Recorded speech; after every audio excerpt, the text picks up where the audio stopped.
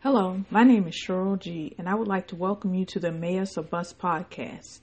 This week we will begin a new series entitled The Knock.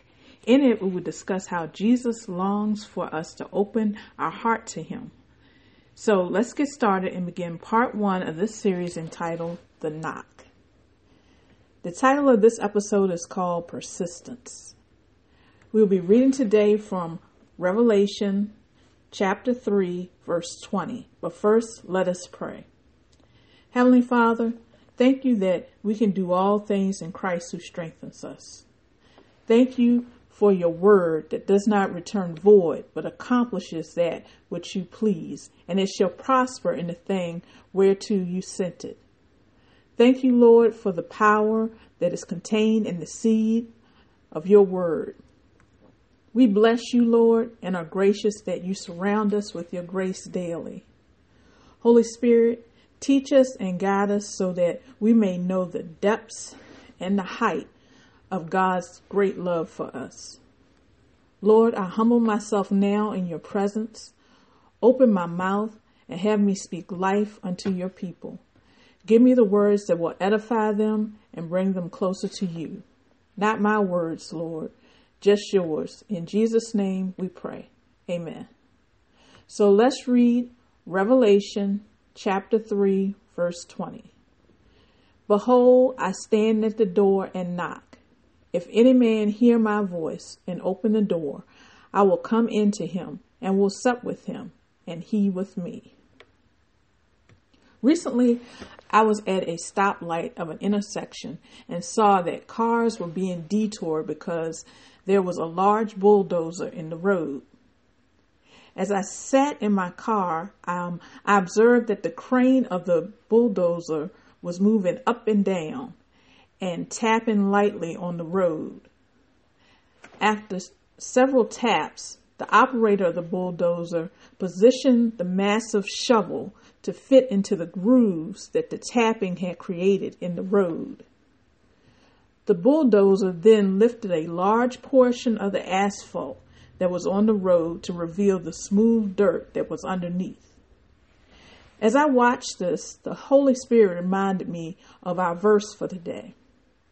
He revealed that often people have developed a thick outer shell, like the asphalt that's on the road. That outer shell usually has been there a long time, but it does not deter Jesus. He continues to tap gently and lightly through chance encounters with other believers and maybe the word that may filter through as they're flipping the channels on their TV. Eventually, after many years of tapping, grooves develop. Notice that the bulldozer did not have to use its full power to create the grooves. The word is like that. A gentle tap can be very powerful. Hebrews 4, verse 12 states that the word of God is quick and powerful, sharper than any two-edged sword, piercing even to the dividing asunder of soul and spirit, and of the joints and marrow, and is a discerner of the thoughts and intents of the heart. Praise God that Jesus continues to tap persistently, longing to hear our voice respond to his knocking and open the door. He is faithful and teaches us that we must be gentle and faithful with others as well. When trying to reach people with the gospel, we have to remember what Romans chapter 2, verse 4 says, that it's the goodness of God that leads us to repentance. So instead of using a sledgehammer, we can opt instead to believe and act on the power of God's word by loving people into relationship with him. This week, I would like to pray for young people.